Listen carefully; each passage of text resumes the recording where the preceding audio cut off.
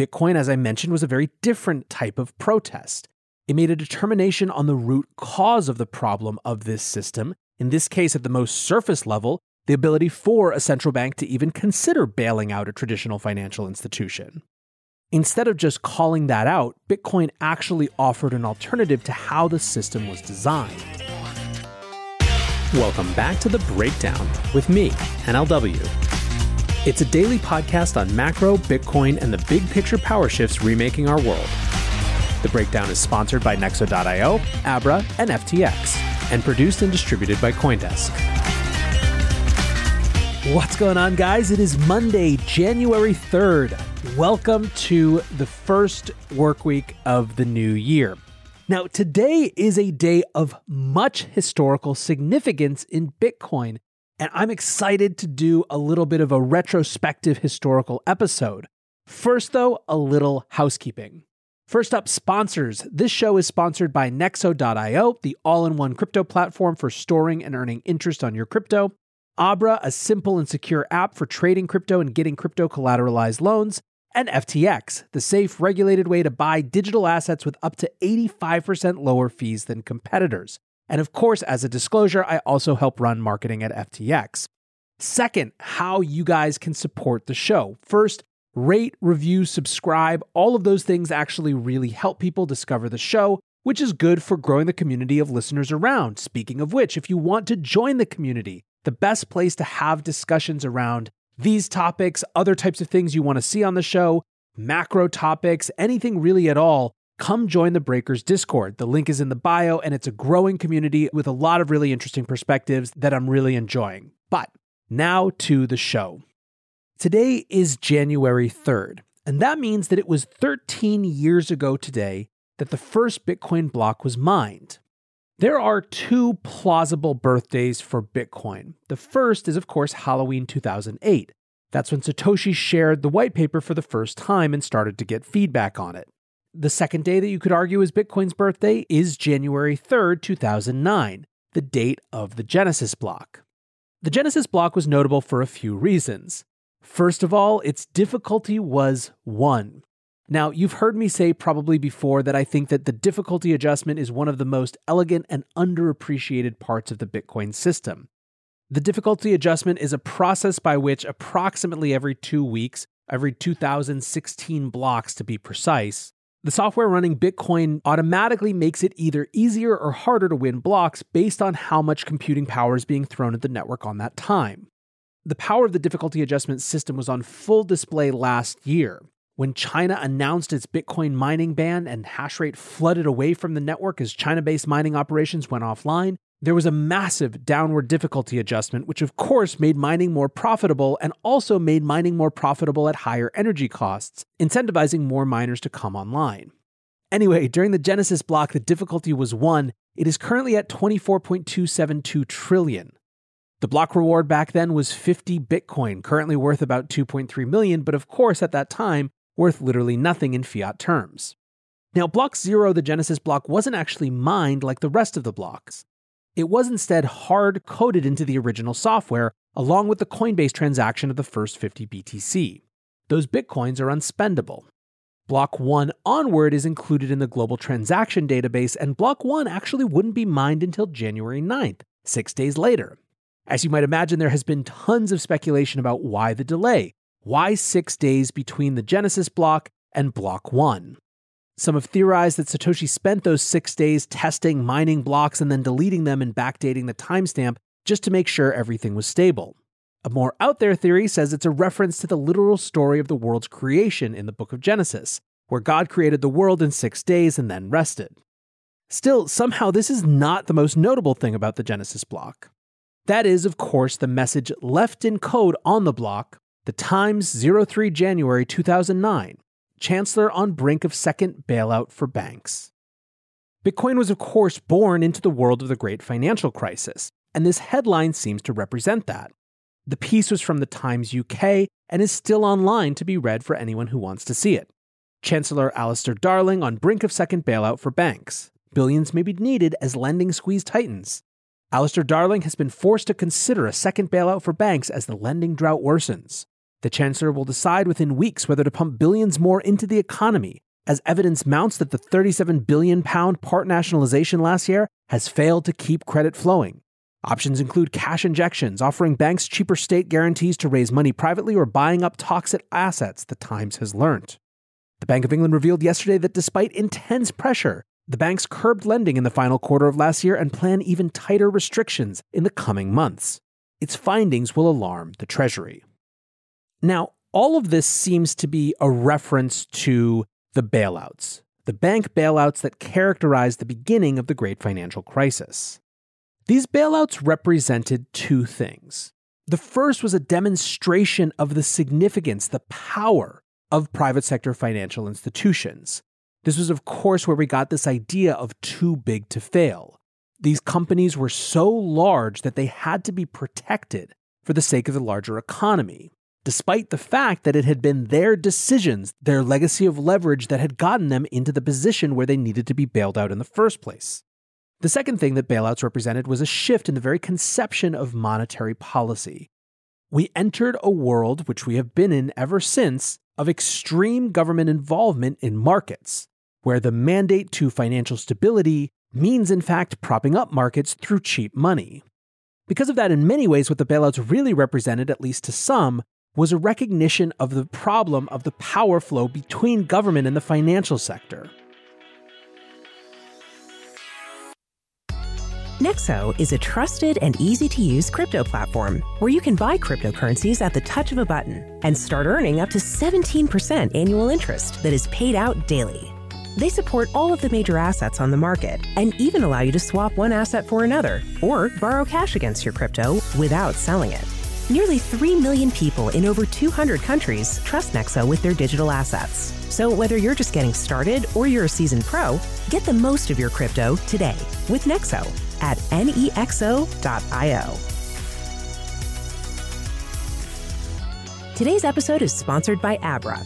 Join over 1 million users and conquer crypto with Abra, an all-in-one, simple, and secure app where you can trade over 110 cryptocurrencies, get 0% interest loans using your crypto as collateral, and earn interest with up to 14% APY on stablecoins and 8.15% APY on Bitcoin. Visit Abra.com or download the app from the Google Play or Apple App Store today. Abra, conquer crypto. The Breakdown is sponsored by FTX. FTX is the safe, regulated way to buy and sell Bitcoin and other digital assets. Trade crypto with up to 85% lower fees than top competitors. FTX US is also the only leading exchange that supports both Ethereum and Solana NFTs. You can trade NFTs with no gas on FTX US, and gas is subsidized when you withdraw off the platform. Help support The Breakdown and visit ftx.us today. That's ftx.us.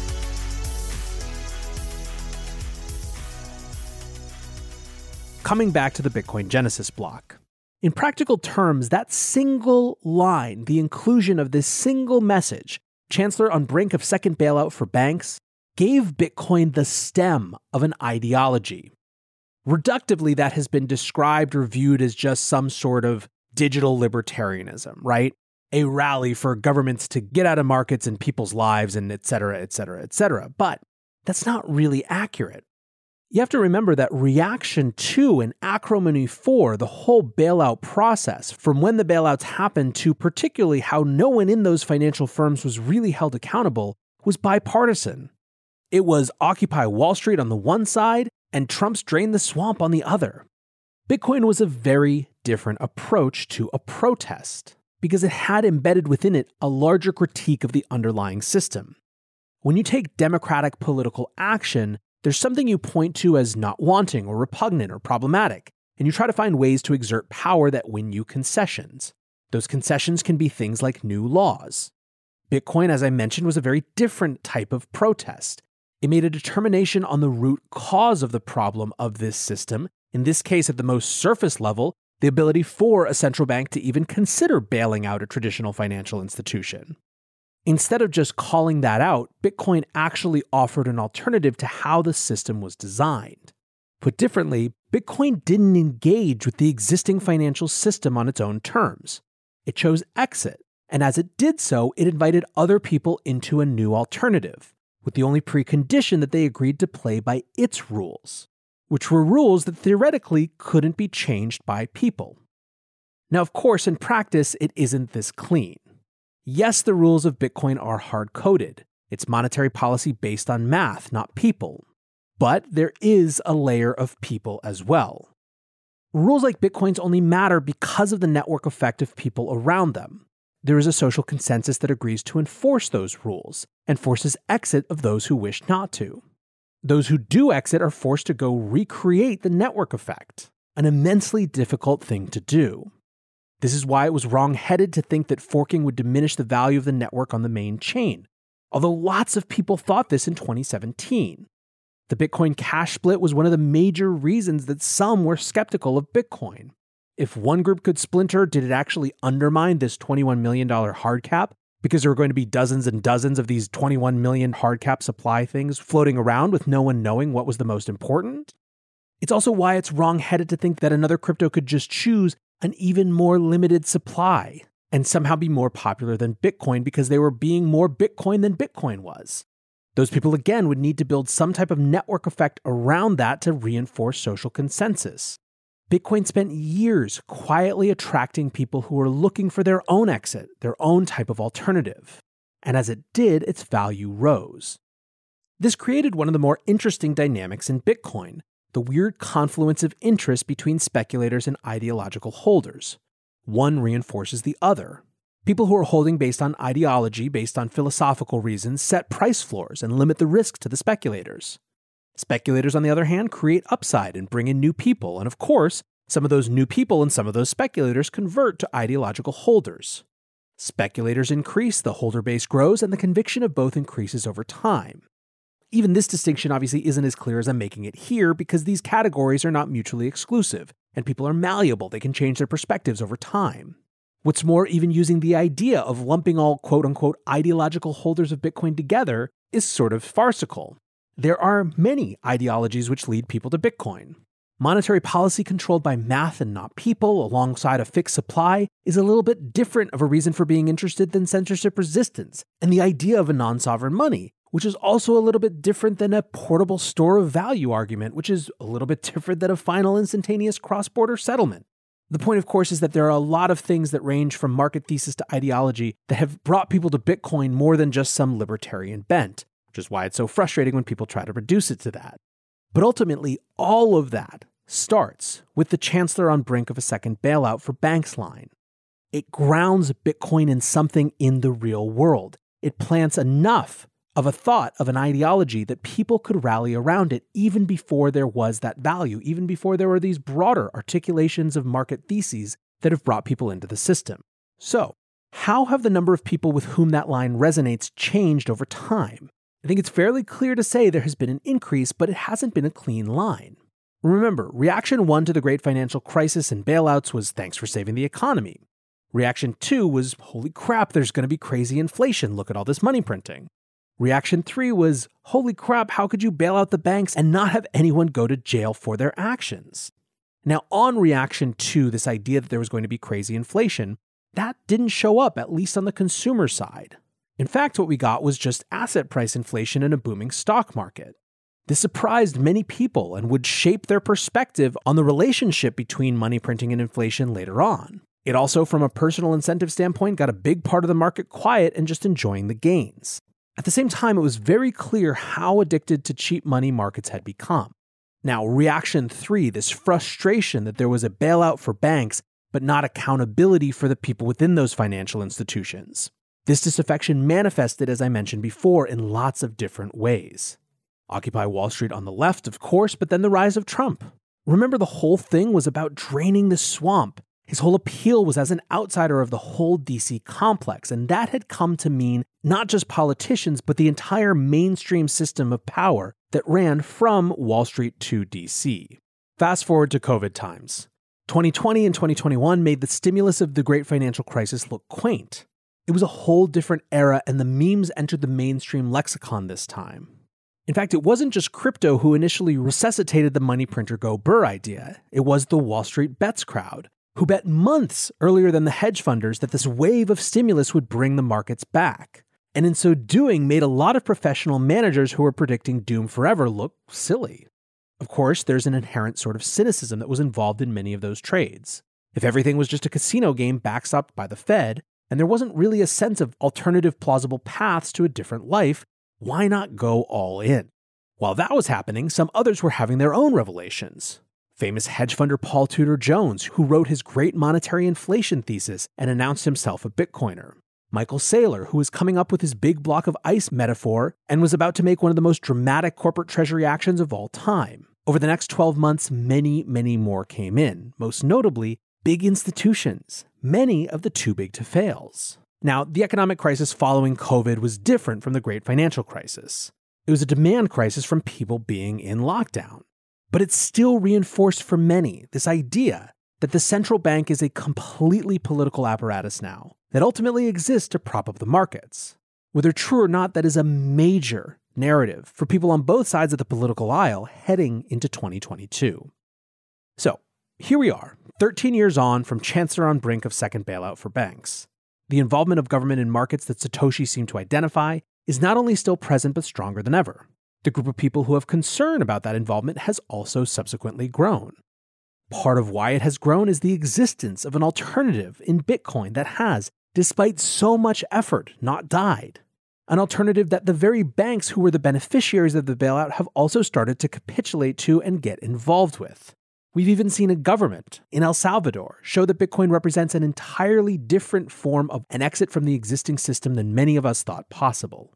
I describe this show every day as about big picture power shifts, and there are a lot of things in the crypto space that are contenders, that are fighting to be so.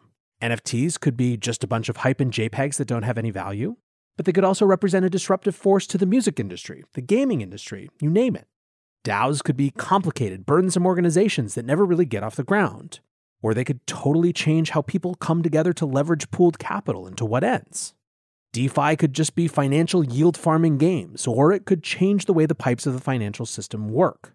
Web3 could just be a clever rebranding of things people already don't like. Again, too burdensome and differing from consumer norms to make a dent, or it could undermine the model of ownership of the services we interact with every day.